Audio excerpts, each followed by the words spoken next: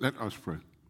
Our precious Father, I want to thank you for the privilege we have to gather to study your word tonight. We trust you that you will teach us by your Spirit. Cause your word to have entrance into every hearer. In Jesus' name we pray. Amen. So we are continuing to emphasize on the gift of righteousness, because from next week, by the grace of God, we'll go on to another gift. So we need to round it up today because it's a very important topic that every Christian must be convinced about. That can assure you that the devil attacks it all the time. Because if you compromise your sense of righteousness, your faith goes. If you compromise your sense of righteousness at any point and in any situation, fear grabs you. He knows that. So it's not something you know once. Sometimes over time we forget and he sneaks in. And he wants to move our basis of confidence from Christ to us. And if it's us, we are sinking sand. We are sinking sand. The only foundation that can hold your faith is Christ himself. So that's why this topic is very important. You never outgrow the devil trying to compromise your sense of righteousness. Never.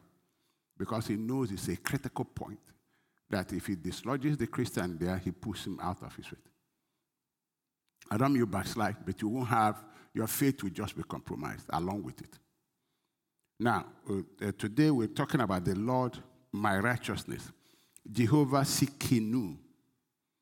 Jehovah Tsidkenu. The prophet said that in the last days, in the days of Jesus Christ, that the confession of us, we Christians, will be the Lord our righteousness. He will be our righteousness. In Jeremiah 23, verse 5, behold, the days come, said the Lord, that I will raise unto David a righteous branch. That's Christ. And the king shall reign and prosper, and shall execute judgment and justice in the earth. Verse 6. In his days, Judah shall be saved, Israel shall dwell safely, and this is his name, whereby he shall be called the Lord our righteousness. Jehovah Tsidkenu. This is the name by which he will be called. The Lord Jesus will be called. The branch of David, the king who is of the offshoot of David. Say in his days, which is these days, in his days, he shall be known as the Lord, our righteousness. Jehovah Tsidkenu. But you know, there are people who will reject it. So many people do in this day and time. They justify themselves that they are righteous by their own works and are working hard to be accepted by God. And that kind of attitude or position produces pride in yourself. Your hand has done this for you. In Luke chapter 16, verse 14, the Pharisees also, who were covetous, heard all these things, and they derided him. They were very proud. They couldn't teach them because they were self-sufficient. They derided him, and he said unto them, you are they which justify yourselves. See, you justify yourselves that you are righteous before God, you are good before God. Because they think, you know, the law, like Paul said, they keep it without fail. So they think that they are righteous before God because of the law. So you are they which justify yourselves before me. But God knoweth your hearts. For that which is highly esteemed among men is abomination in the sight of God. So they even rejected John the Baptist, this proud people. They would not listen to Jesus. They didn't even listen to John the Baptist. They derided John the Baptist too. That's what self-righteousness does. It's a product of pride. So in Luke chapter 7, verse 30, but the Pharisees and experts in religious law rejected God's plan for them. For they had refused John's baptism. They say, who is John? What's he talking about? Jesus came, they say, what are you talking about? John the Baptist, what are you talking about? Then Jesus asked them a question in Luke chapter 20, verse 4. The baptism of John, was it from heaven or of men? And they reasoned with themselves, saying, if we say from heaven, he will say, why then believe you in him not? Pride spilled into not being teachable. I mean, if you are self-sufficient, why do you need somebody to come and be teaching you? But this is the danger of self-exaltation. And one major reason is that they are ignorant of it. I was a Christian for many years. I never heard anybody talk about this gift of righteousness. Never. It wasn't even mentioned, wasn't even taught. Nobody mentioned it. I'm talking of years, and upon years, and upon years. I never even heard it being discussed anywhere.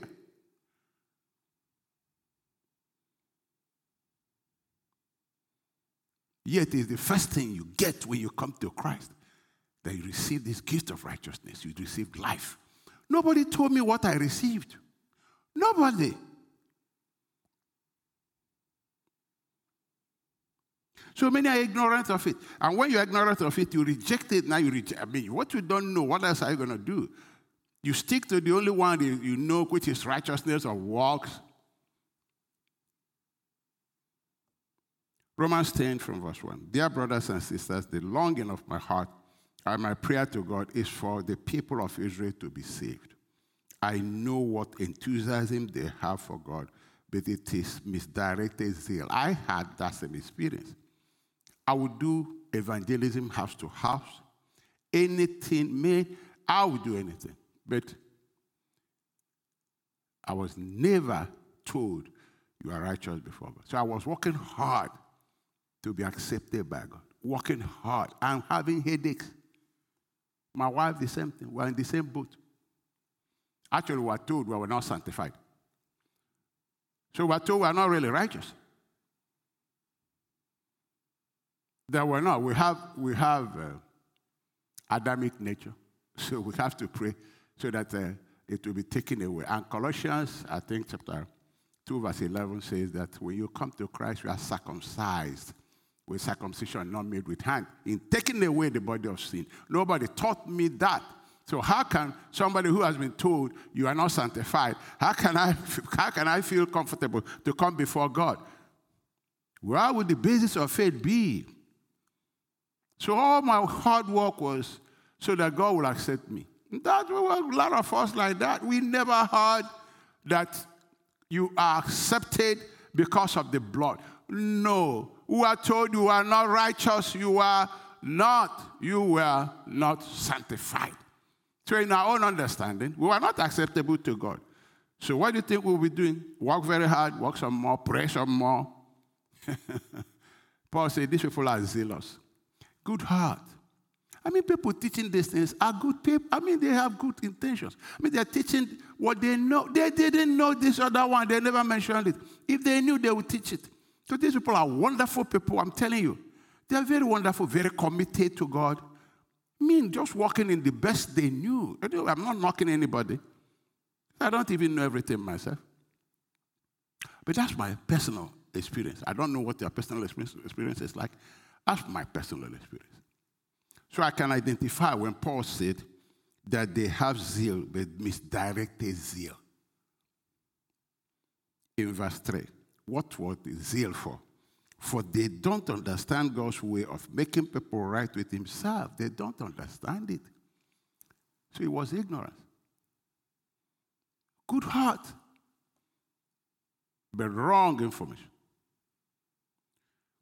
So refusing now to accept God's way, they cling to their own way of getting right with God by trying to keep the law. I did it. Personal experience. Oh my God, I did it. My focus was on sin. Did I commit sin? Headache. Hey. Oh my God, anything. I judge it. God forgive me. I don't know how many times we ask for forgiveness. And yet you are not sure. I passed through that. Because I was told I was not sanctified. How can an unsanctified person? I didn't know how to. So I was praying, God, sanctify me. I couldn't ask God for anything. I had to ask God to reveal it to my pastor, who we were told is sanctified, one of the few, because I couldn't trust God to answer my prayer. This is the truth. My wife and I will know that and ask God, reveal it to our pastor so he will pray for us, because we believe he qualified. We didn't. You see where he placed us? And I'm talking of months upon months upon months. Ignorance. So they were ignorant of this gift of acceptance based on what Christ has done. So they didn't accept that as true. A lot of well-meaning people, sincere Christians, wonderful men of God, I respect them because they are serving Jesus too. They are doing their best. And reaching people, helping people. And we honor them. Thank God for their lives. But this is the truth. This is the truth here. They don't understand God's way of making people right with himself. Refusing to accept God's will, they cling to their own way of getting right with God by trying to keep the law. For Christ now has already accomplished the purpose for which the law was given, and as a result, all who believe in him are made right with God. You just believe in Jesus, you are made right with God, so you don't have to work for it. It's a scripture. Let's read this scripture in King James Version.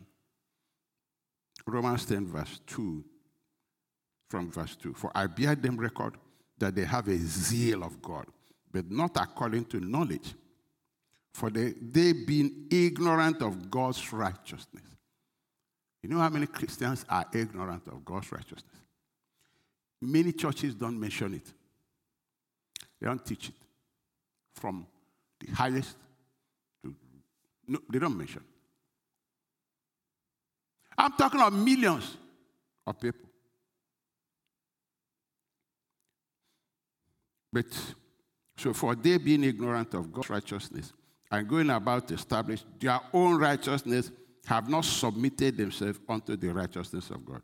For Christ is the end of the law for righteousness to everyone that believeth. Once you believe, the law ceases to be your route of righteousness. That faith in Christ is the new route to be accepted by God. Now here they come before God because they don't understand that the way you receive righteousness is to believe in Christ, because they don't understand the gospel themselves.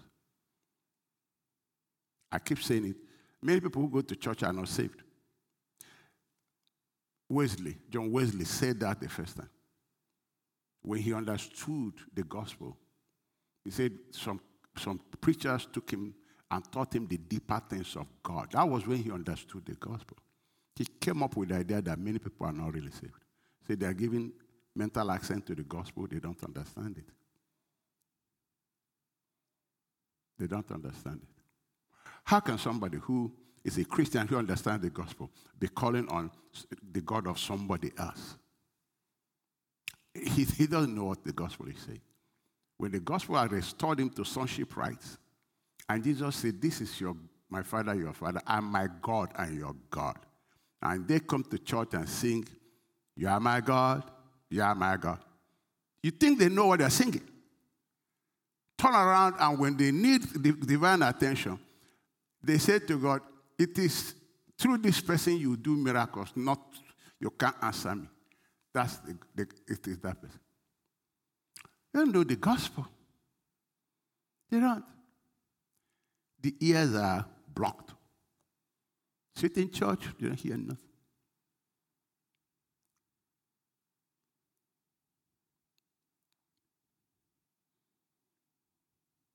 So here they are in church, going to pray in Luke chapter 18, 9. Let's go to church and see this our brother praying.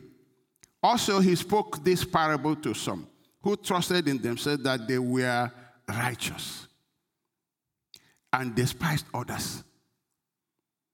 The two men went up to the temple to pray. One a Pharisee, the other a tax collector.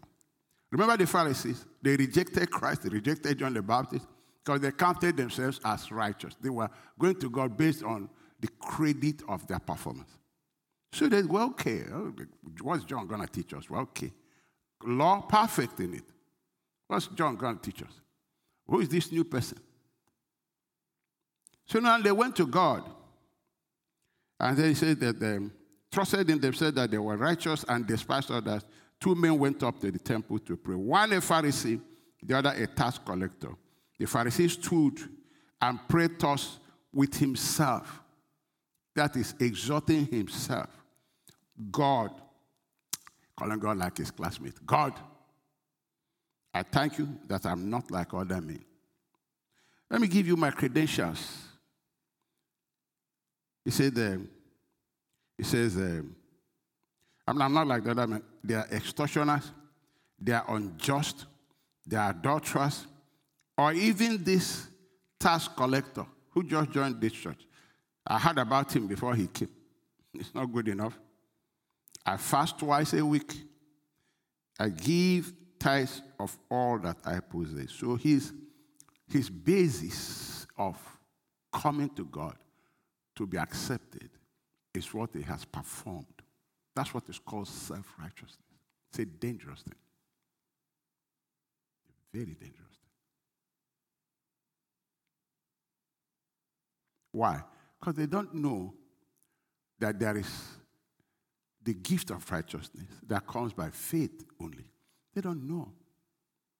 The Bible says they are ignorant of it. So they cling to this one. Verse 13, and the tax collector standing afar off would not so much as raise his eyes to heaven, but beat his breast, saying, God, be merciful to me, a sinner. Now let's hear Jesus, the Lord himself, tell us about this situation. I tell you, this man went down to his house justified. The one that came depending on grace and mercy was justified. Why? It is of the Lord's mercy we are not concerned. God will not deny you mercy. The Bible says that God delights in mercy. He delights in mercy. He shows mercy. He loves being merciful. So he appealed to the mercy of God and said, God, I have no righteousness of my own. God said, I know it. You're not telling me something new. So I will accept you since you trust my mercy. On grounds of mercy, I will accept you. Jesus said he went to him justified. Now let's hear Jesus tell us about the Pharisee. He says, rather than the other, for everyone who exalts himself will be humbled, and he who humbles himself will be exalted, which means this person exalted himself by giving his resume before God. He exalted himself. But this other person came with nothing and lifted God and said, Lord, your mercy. And God said, sure.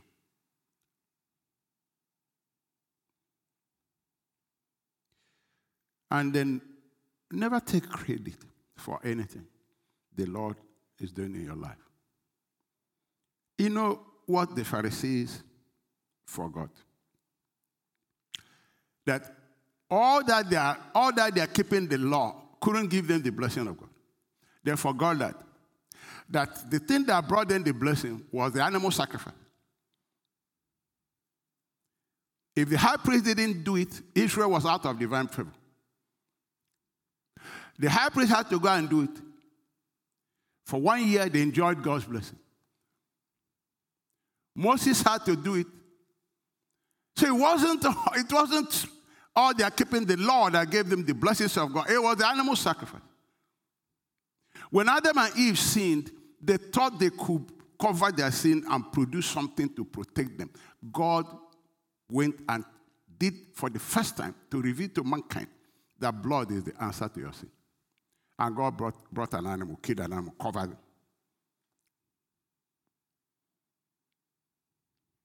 So those Pharisees who were proud of their righteousness and their obeying the law to the letter and all that kind of stuff, they have forgotten something. If the high priest didn't go and offer that sacrifice, no blessing is coming to them. And number two, as holy as they thought they were, they couldn't enter the Holy of Holies. If they did, they would die. They couldn't. None of them could enter it. They didn't have access to God. Only the high priest would come after sacrificing for himself. You see, they didn't understand that none is holy except God. And a man has sinned, falling short of the glory of God. They didn't understand that. That's why Paul said they don't know the righteousness of God. They don't know.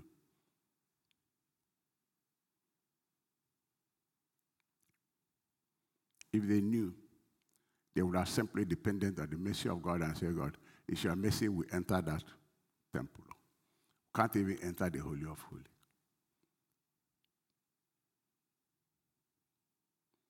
And to us, in Hebrews chapter 9, verse 22, in fact, according to the law of Moses, nearly everything was purified with blood, not with the law. The law never purified anything. It's the blood. For without the shedding of blood, there is no forgiveness. So if the blood wasn't shed, and Jesus said something, he said, God knows your heart, that you are evil people. You know, he later on told them, he said, you are a bunch of hypocrites. He said, you appear before men to be righteous, but inside you are dead men's bones. But to them, like Paul said, concerning the law, perfect. And they were always challenging Jesus, saying, what is this you're talking about? What else shall we do to have this eternal life? Jesus said, the law, how do you read it? He said, oh, I did that, I do that. And God said, okay, fine. How about selling what you have? That ended the conversation already. Because that heart was wicked. That heart was wicked. Love thy neighbor as thyself couldn't do that. Jesus said, God knows your heart. You are pretending to be good. Your self-righteousness can't bring you before God. And so Paul, being one of them, came to, when he understood this truth, he made a clean break with this practice of the Pharisees, which many are still practicing today. Like I said, it's unfortunate that many people have never heard of this gift of righteousness. They don't know about it. It's not preached in their churches. It's not taught in their Sunday schools. Like I didn't hear about it for years as a Christian. Even as a leader. A leader up there, I didn't know about this. So Paul in Philippians 3:2 made a clean break. Watch out for those dogs, those people who do evil.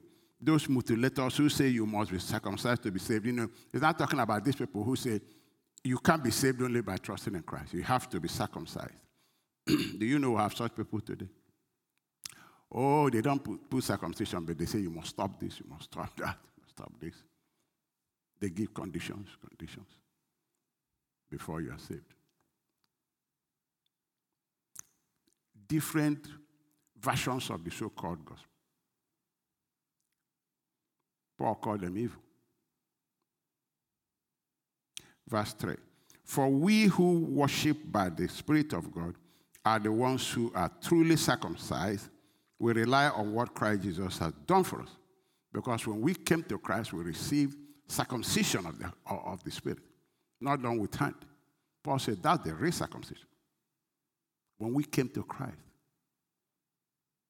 So we depend on what Christ has done. He circumcised us, not the physical. We put no confidence in human effort. Though I could have confidence in my own effort, if anyone could, instead, if others have reason for confidence in their own effort, I have even more. Verse 5. He began to enumerate what the Pharisees trusted in, which he too trusted in at the time. He said, In verse 5, I was circumcised when I was 8 days old. I'm a pure-blooded citizen of Israel and a member of the tribe of Benjamin, a real Hebrew, if there ever was one. I was a member of the Pharisees who demand the strictest obedience to the Jewish law. I was so zealous that I harshly persecuted the church. And as for righteousness, the way I sought righteousness, I obeyed the law without fault. That's how I sought it. But he forgot that he couldn't enter the Holy of Holies. He forgot that. And the reason he couldn't enter is because that obeying the law could not bring him to God. No. And sometimes we forget too.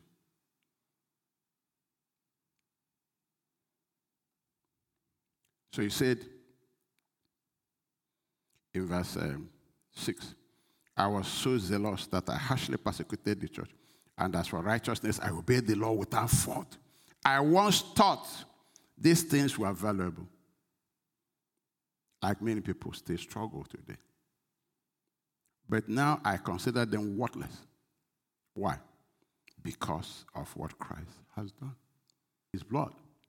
It is his blood cleanses me of all unrighteousness and makes me righteous. It's his blood. Without the shedding of blood, we can't near God. There won't be forgiveness of sin.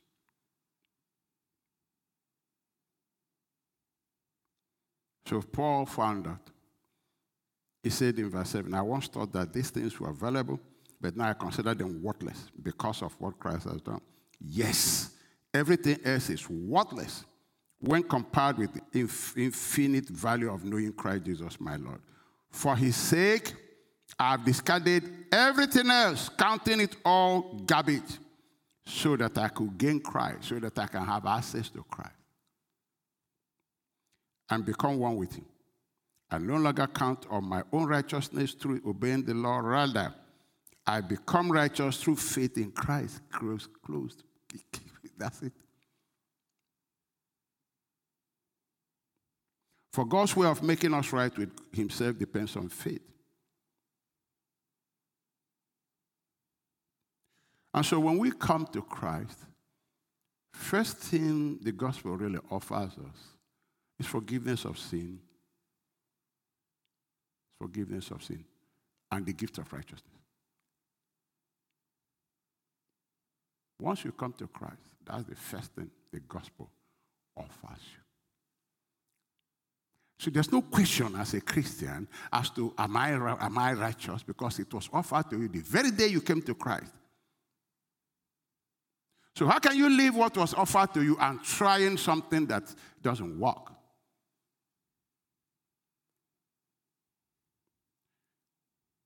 Second Corinthians 5:17. This means that anyone who belongs to Christ has become a new person. The old life is gone. A new life has begun. And all of this is a gift from God, who brought us back to himself through Christ. And God has given us the task of reconciling people to him. For God was in Christ reconciling the world to himself, no longer counting people's sin against them. This needs to be read 10 times. No longer. You tell somebody, confess all your sins. What's he confessing it for? The scripture says God is no more counting it. Why? The blood was shed for him. The payment has been made in full. What's he counting it for? What God is not counting? How many will he remember? You can see where people have faulty foundation. And the thing follows them through for years. Because they think it is what they did that brought them salvation. So it's difficult to talk them out of that and say, no, salvation was given to you free. Not because of what you said.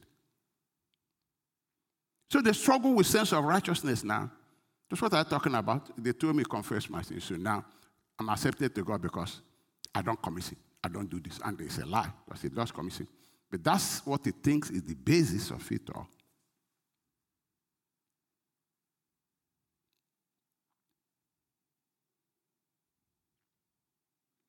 For God was in Christ reconciling the world to himself, no longer counting people's sins against them. Jesus Christ, the propitiation of our sins, not only for our sins, but the sins of the whole world. I said it yesterday. The greatest tragedy is that somebody will go to hell when the price was paid for his sins. Nobody told him. Jesus didn't die for only those in church. He died for the whole world. And therefore, God is no more counting their sins because he paid the price for their sins. But people go to hell because nobody told them. It's like somebody paid for you at ShopRite and you are doing without because nobody told you. That's why it's important to preach the true gospel.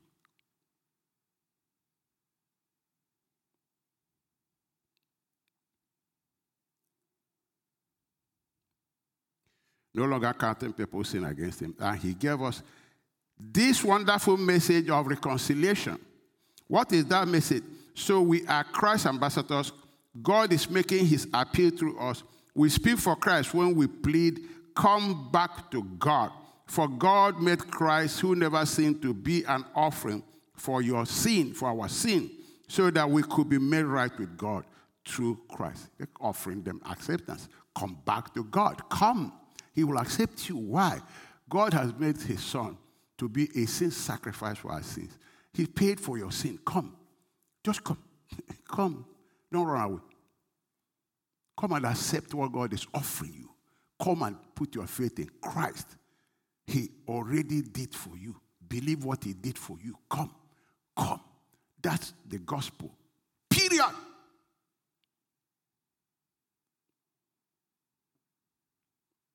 What must I do to be saved? Believe in the Lord Jesus Christ, you are saved. The gospel. For God has made him to be a sin sacrifice for us, paid for your sin. Come. This reconciliation is paid for. Come. Come on. Just accept what God is offering you. Just accept, believe in the Lord Jesus Christ that he paid for your sins. Come. Come. Come on. God is even pleading with you. Come. God is pleading. Come. Come now. I paid for it. Don't worry. It's gone. Come. The blood washed it. Come. And many Christians will stop them from coming. And say, no. You have to stop this first. Stop that first. Stop that first. You have to confess your sins first. Don't come yet. Come for where? No. You don't come yet too. No. Were you born near water? Where were you born?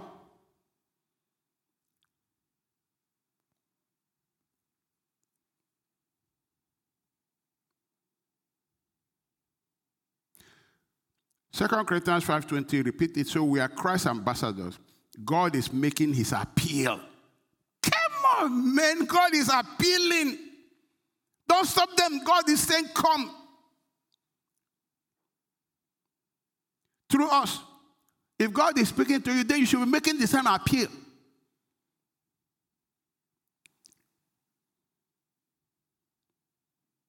We speak for Christ when we plead, come back to God. For God, why should you come back?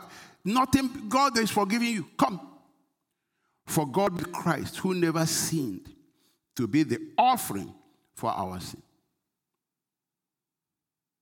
So that we could be made right with God through Christ. So we are accepted by God. Now come.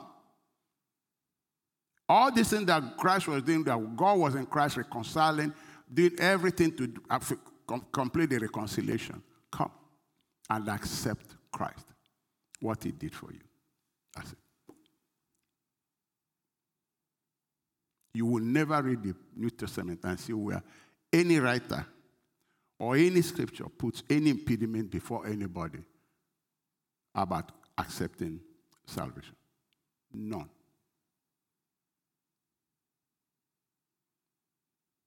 You will never see anything like that. You ask yourself, where is it coming from? It's the wrong foundation we people had at the beginning, because they were told that your salvation is based on what you do. So if you don't confess your sin, you have to. And then you stop stealing and stop doing stuff before you can now be saved. People preach that.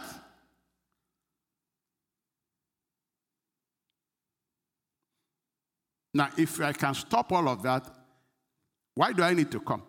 I've already said we come because we are without strength. We can't save ourselves. While you were without strength, Christ died for you. We don't have strength. We don't have nothing. We're in darkness. Don't even know what we're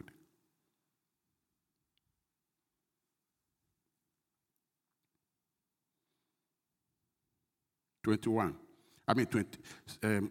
Chapter 6, 2 Corinthians chapter 6, verse 1.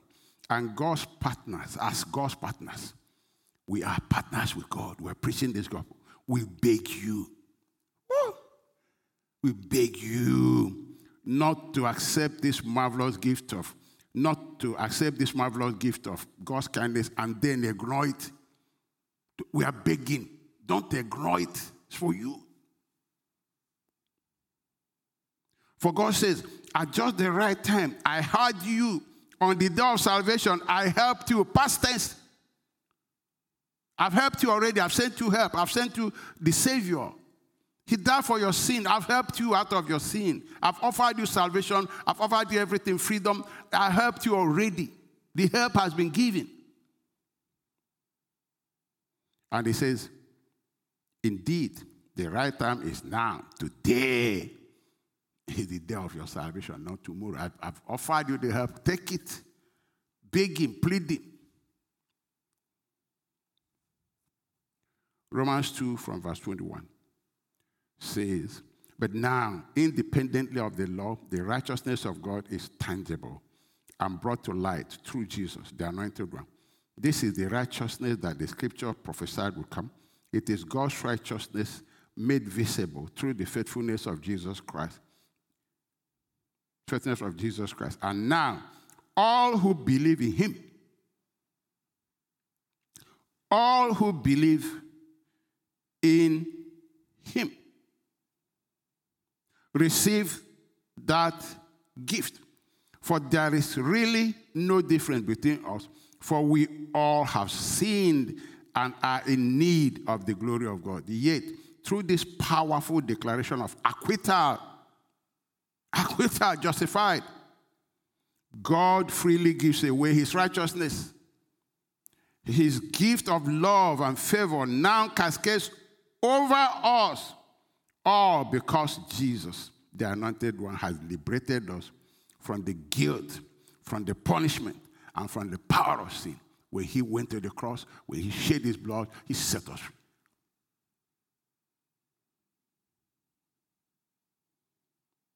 So he's saying, don't receive this gift and neglect it. What gift is he talking about? That gift is the offer of righteousness. God wants you to come to him. Come, you accept it. 2 Corinthians 5:21. In King James Version says, for he made him who knew no sin to be sin for us, that we might become the righteousness of God in Christ. He made him, not going to make. And it's not what I did and what you did that makes you righteous. It is what Christ did. He became sin. He took my place. And he was smitten for me. He pleased God to smite him. The Bible says he bore the penalty of my sin with his life, with his blood. And God said, come. Guilty? No. Somebody took that punishment. Come. You're free. Acquittal. Come.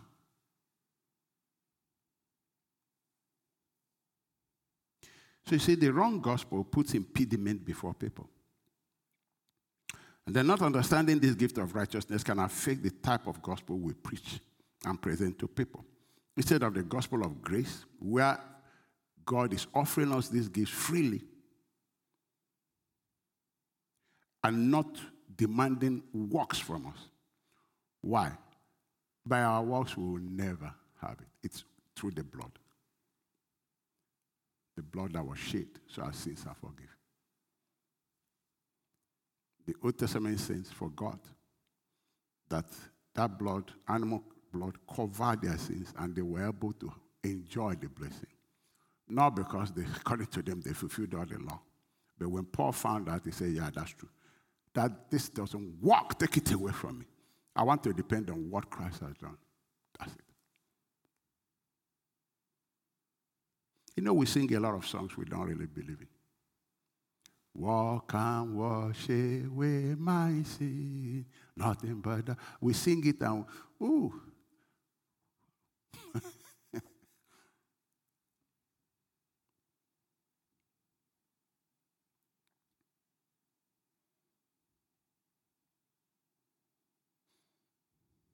So instead of gospel of grace, likely to preach this strange gospel based on works.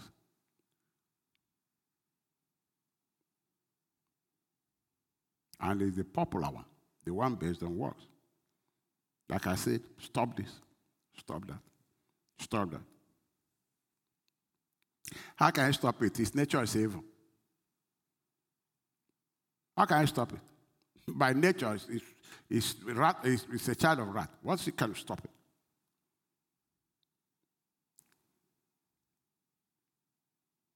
I heard about one preacher, I've forgotten his name, one of these popular preachers. That one woman came to, he said, look, I want to be a Christian, but my problem is I can't stop partying. I party, and he said, that's my problem. And you know, that's why many people don't go to church, because people have told them they have to stop those things. So they say, nah, how can I go? I have too much sin. Somebody actually told me that. He said, Pastor, I have so much sin. No. How can I come to that? I say, well, I'm not better than you. I say, you come to church. That's where sinners go. Come, me, I'm not better than you. I say, I went with my sin and they received forgiveness. So you come and have forgiveness and enjoy your relationship with God. It was difficult to convince him. Because he said, no, I have to make myself good first. Because that's what people... And he told me that was what he was told in their church. He stopped going. That's what they were telling him. So this preacher, the woman said, I need to, he said, I party and all those things. He said, so I can't be saved. The preacher told her and said, you don't have to stop anything. Just come and receive Christ. That's all. So she came, gave her life to Christ. And 3 weeks after, he went back to the same preacher. He said, you know what? He said, I don't even have desire to go to that party again. He said, that's what salvation does. You'll be saved from it. Before you were bondage to that thing, Christ set you free. If the Son shall set you free, you are free indeed. He said, that's what salvation does. A new nature has come. You don't have desire. The natural nature, the natural body we have, it's natural for you to do things naturally. The spirit man is also natural for it to do things that is God's. The spirit man doesn't need effort because by nature, it has the nature of God. Just like you don't need effort to sin. You don't need effort to tell lie. By nature, this flesh will tell lie normally. It will tell lie, get angry. You don't need effort. The same way you don't need effort for your spirit to act like God. All you need to do is to know what you believe. You side up with the Spirit and believe the truth and the truth that the gospel teaches. It works. Because faith activates it. But you don't believe that, you believe your flesh is like, it works for you. It shall be to you according to what you believe. It's just as simple as that. It doesn't need effort.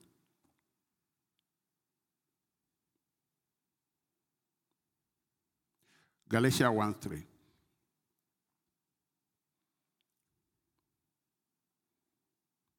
Grace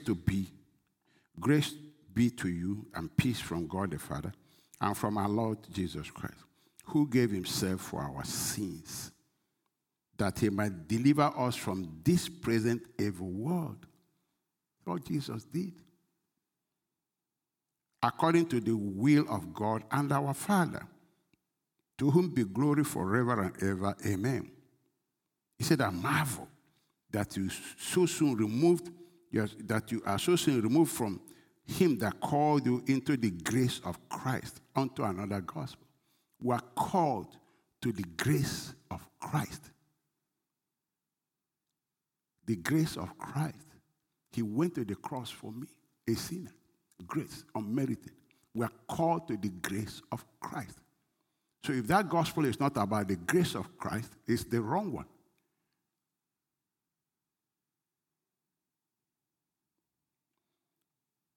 Because he gave himself to deliver us from this present evil world. I just shared that testimony about that woman. That's her experience. Because somebody taught her the true gospel. You know why Paul said? He said, I don't preach the gospel with a human oratory, lest I make it of no effect. As simple as it is, if it is preached truly, as simple as it is, that's the power of God. And that woman experienced it. She had a transition. When I got saved, I didn't have desire to smoke and drink. I didn't have any desire anymore. Nobody told me not to. The desire was dead. Completely dead. And I went to the church where we used to go, where I was a member of the committee and all that. Nobody told me to leave there. Because immediately I got there, it was like dead. I mean, before it was where I'm used to now. I was born in it. But when we went in there, because we went back and said, okay, let's go. It's our family, let's go. And we went in there. Nobody told me anything. It's like I walked into a dead atmosphere. The place was totally cold and dead. I looked at my wife, she looked at me, we just walked away. Immediately we walked away. Joy filled our heart. And we went back to where we had that gospel. Immediately we entered there, it was like, whoa, big joy, whoa, something had not bubbled up.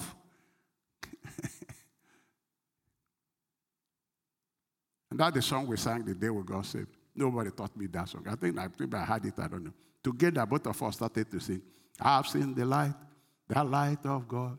I've seen the light, oh, hallelujah, amen.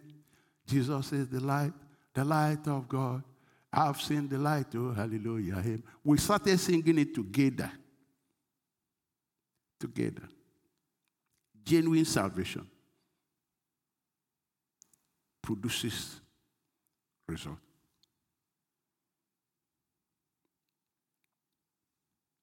So the true gospel is about the gifts of God to unmeriting people. The gift of righteousness, the gift of forgiveness, the gift of new life, the gift of all the blessings of heaven are joint here with Christ. Access to God, gift. Whatever God is doing is based on that, is based on this foundation of Christ. You can't take credit for it.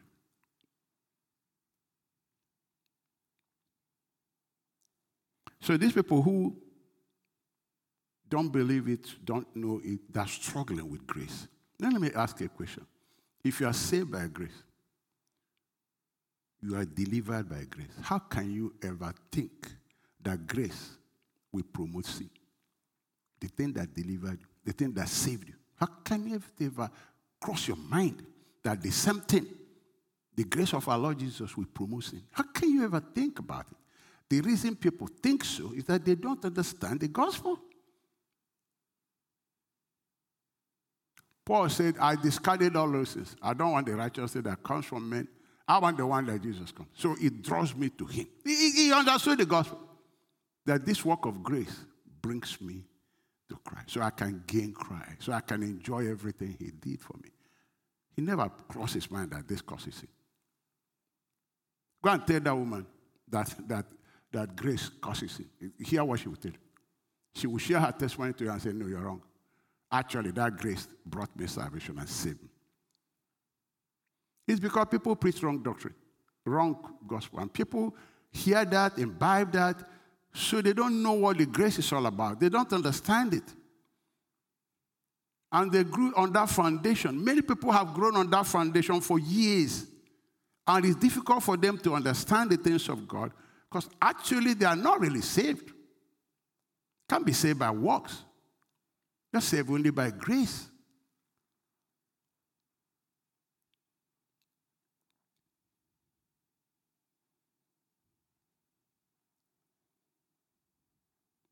So let's review this righteousness that we've been talking about, because from next week, we're going to start Living Word Conference. I'm going to focus on healing. By the grace of God, I'm going to focus on healing. That's one of the things we received, and from there after that, we're going to talk about the baptism of the Holy Spirit, which is part of the benefit of salvation. And then the Spirit of God, that what He's doing in our lives, we know. And then go through again and let the church know what the gifts of the Spirit are, the fruits of the Spirit are.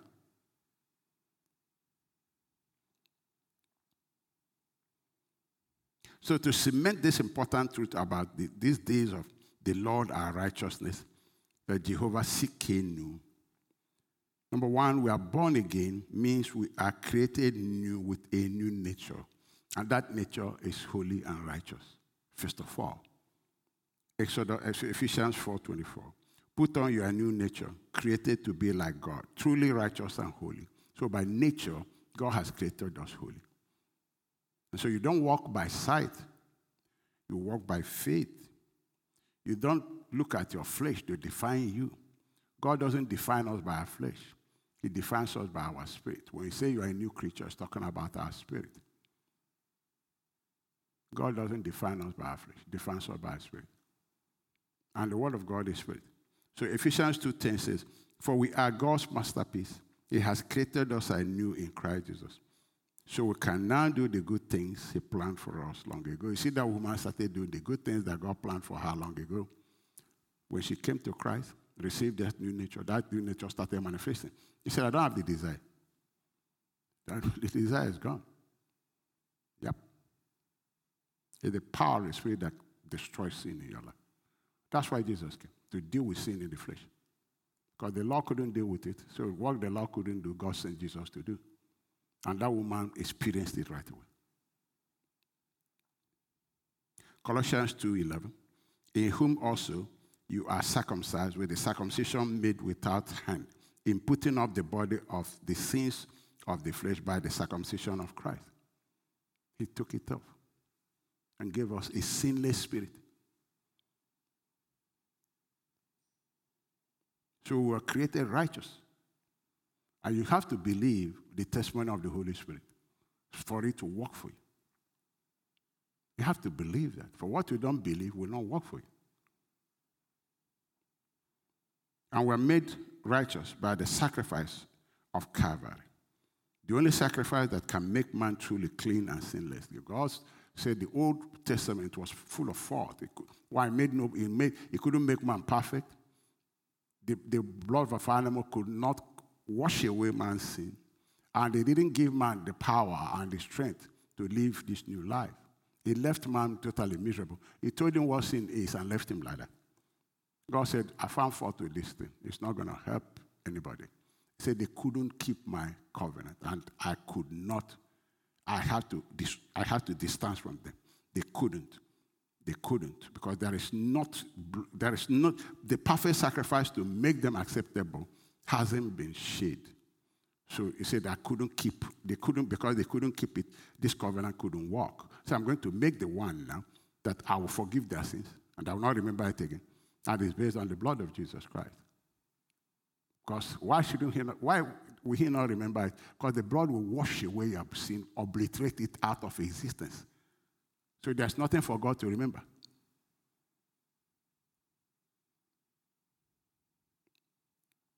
Hebrews 10:16. This is the covenant that I will make with them. After those days, says the Lord, I will put my laws in their hearts, and in their minds I will write them. You know what the law is?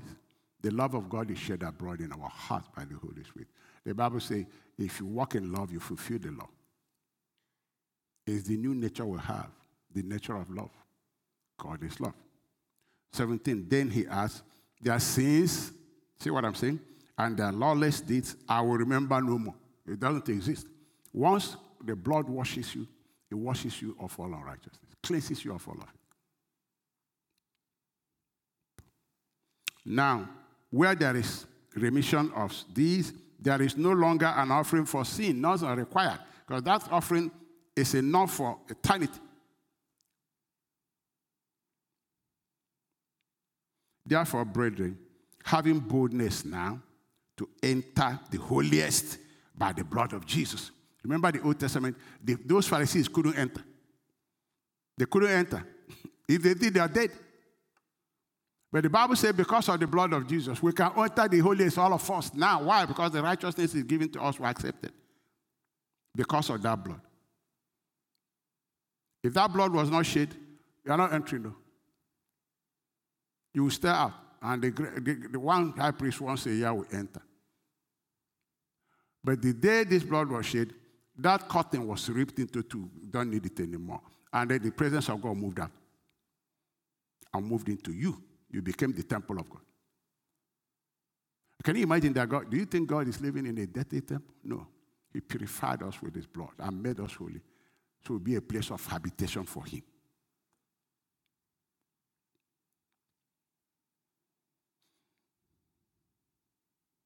So now, where there is remission of these, there is no longer an offering for sin. No more required. That offering, once and for all, keeps us holy.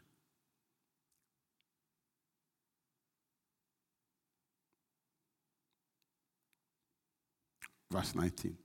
Therefore, brethren, having boldness to enter the holiest by the blood of Jesus, by a new and living way, which he consecrated for us. This is the new and living way through the blood of Jesus. God consecrated, set it apart for us, that we approach him because of the blood. Through the veil, that is his flesh, which he gave on the cross. 21. And having a high priest over the house of God, because Jesus is ministering right now before God with his blood on our behalf.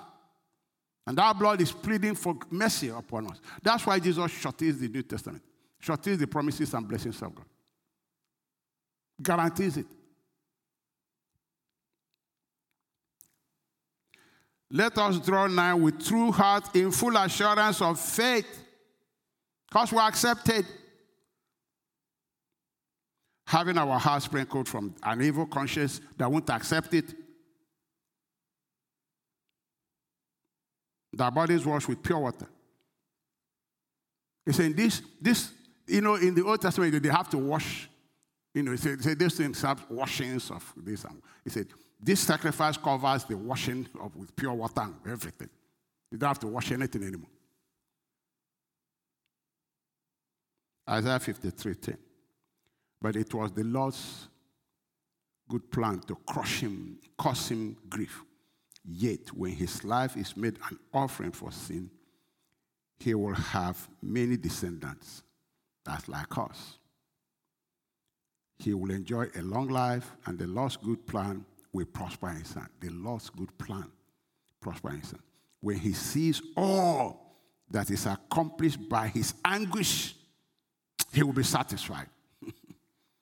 And because of this experience, my righteous servant will make it possible for many to be counted righteous, for he will bear all their sins.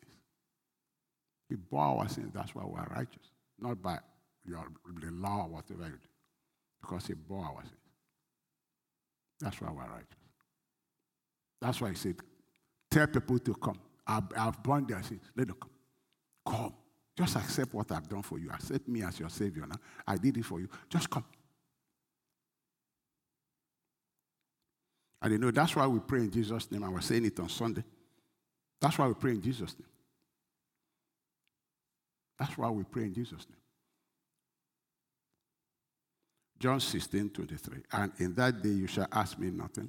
Verily, verily, I say unto you, whatsoever you shall ask the Father in my name, he will give it to you. In my name. Why? You don't have name recognition before God. Nobody does. You can't go in your name. The Pharisee went in his name and got into trouble. You can't go in your name because you don't have name recognition before God at all. You go in the name of Jesus. And God said, yeah, because of your faith in him, I count you righteous. Come.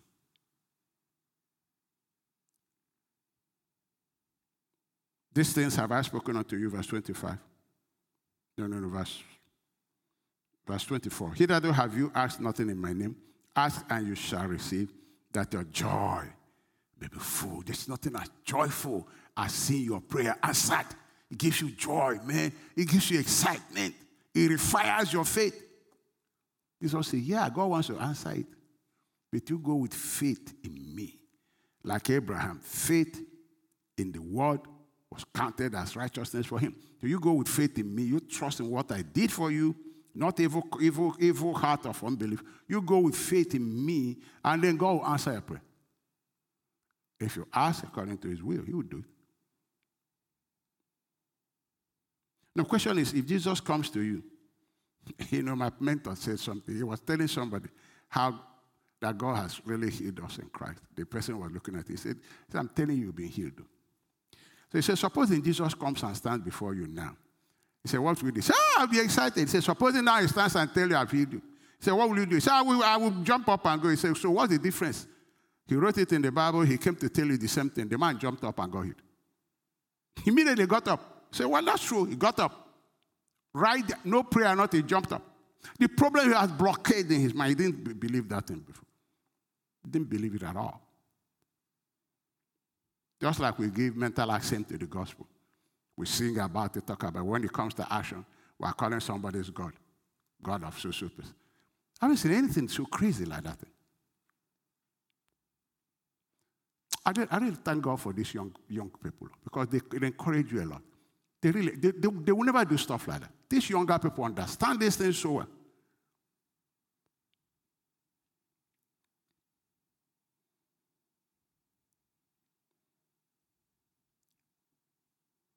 Verse 25, these things have I spoken to you in Proverbs. The time cometh when I shall no more speak unto you in Proverbs, but I shall show you plenty of the Father, plainly of the Father. And at that day you shall ask of him, you shall ask in my name. He repeats that. I say not unto you that I will pray for you, to the Father for you, for the Father himself loveth you, because you have loved me. I have believed that I came out from the God. John 15, 16. You have not chosen me, but I have chosen you, and ordained you that you should go and bear fruit and bring forth fruit, and that your fruit should remain. That whatsoever you shall ask the Father in my name, he may give it to you. John 14, 16. Jesus told him, I am the way, the truth, and the life. No one can come to the Father except through me, because nobody has recognition before God. Nobody can come to the Father and say, see what I've done. I've achieved this. I've achieved that. No one can. No one can. We don't have self-recognition before God at all.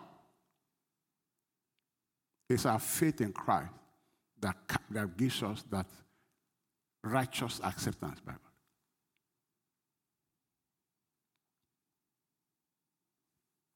It's Ephesians 2:18. Now, all of us can come to the Father through the same Holy Spirit because of what Christ has done for us. So our faith in Christ gives us that privilege of being counted righteous. Romans 3, verse 19 to 28. Depends on how much time I have here left. Romans 3, 19 to 28. Now we realize that everything the law says is addressed to those who are under its authority. This is for two reasons. So that every excuse will be silenced with no boasting of innocence, so that the entire world will be held accountable to God's standards. For by the merit of observing the law, no one earns the status of being declared righteous before God. For it is the law that fully exposes and unmasks the reality of sin.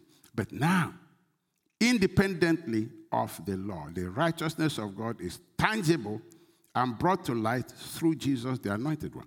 This is the righteousness that the Scriptures prophesied would come. It is God's righteousness made visible through the faithfulness of Jesus Christ. And now, all who believe in him receive that gift. That's why Jesus said, you go in my name. You believe in me, God accepts you. your faith is counted for you for righteousness, you can come.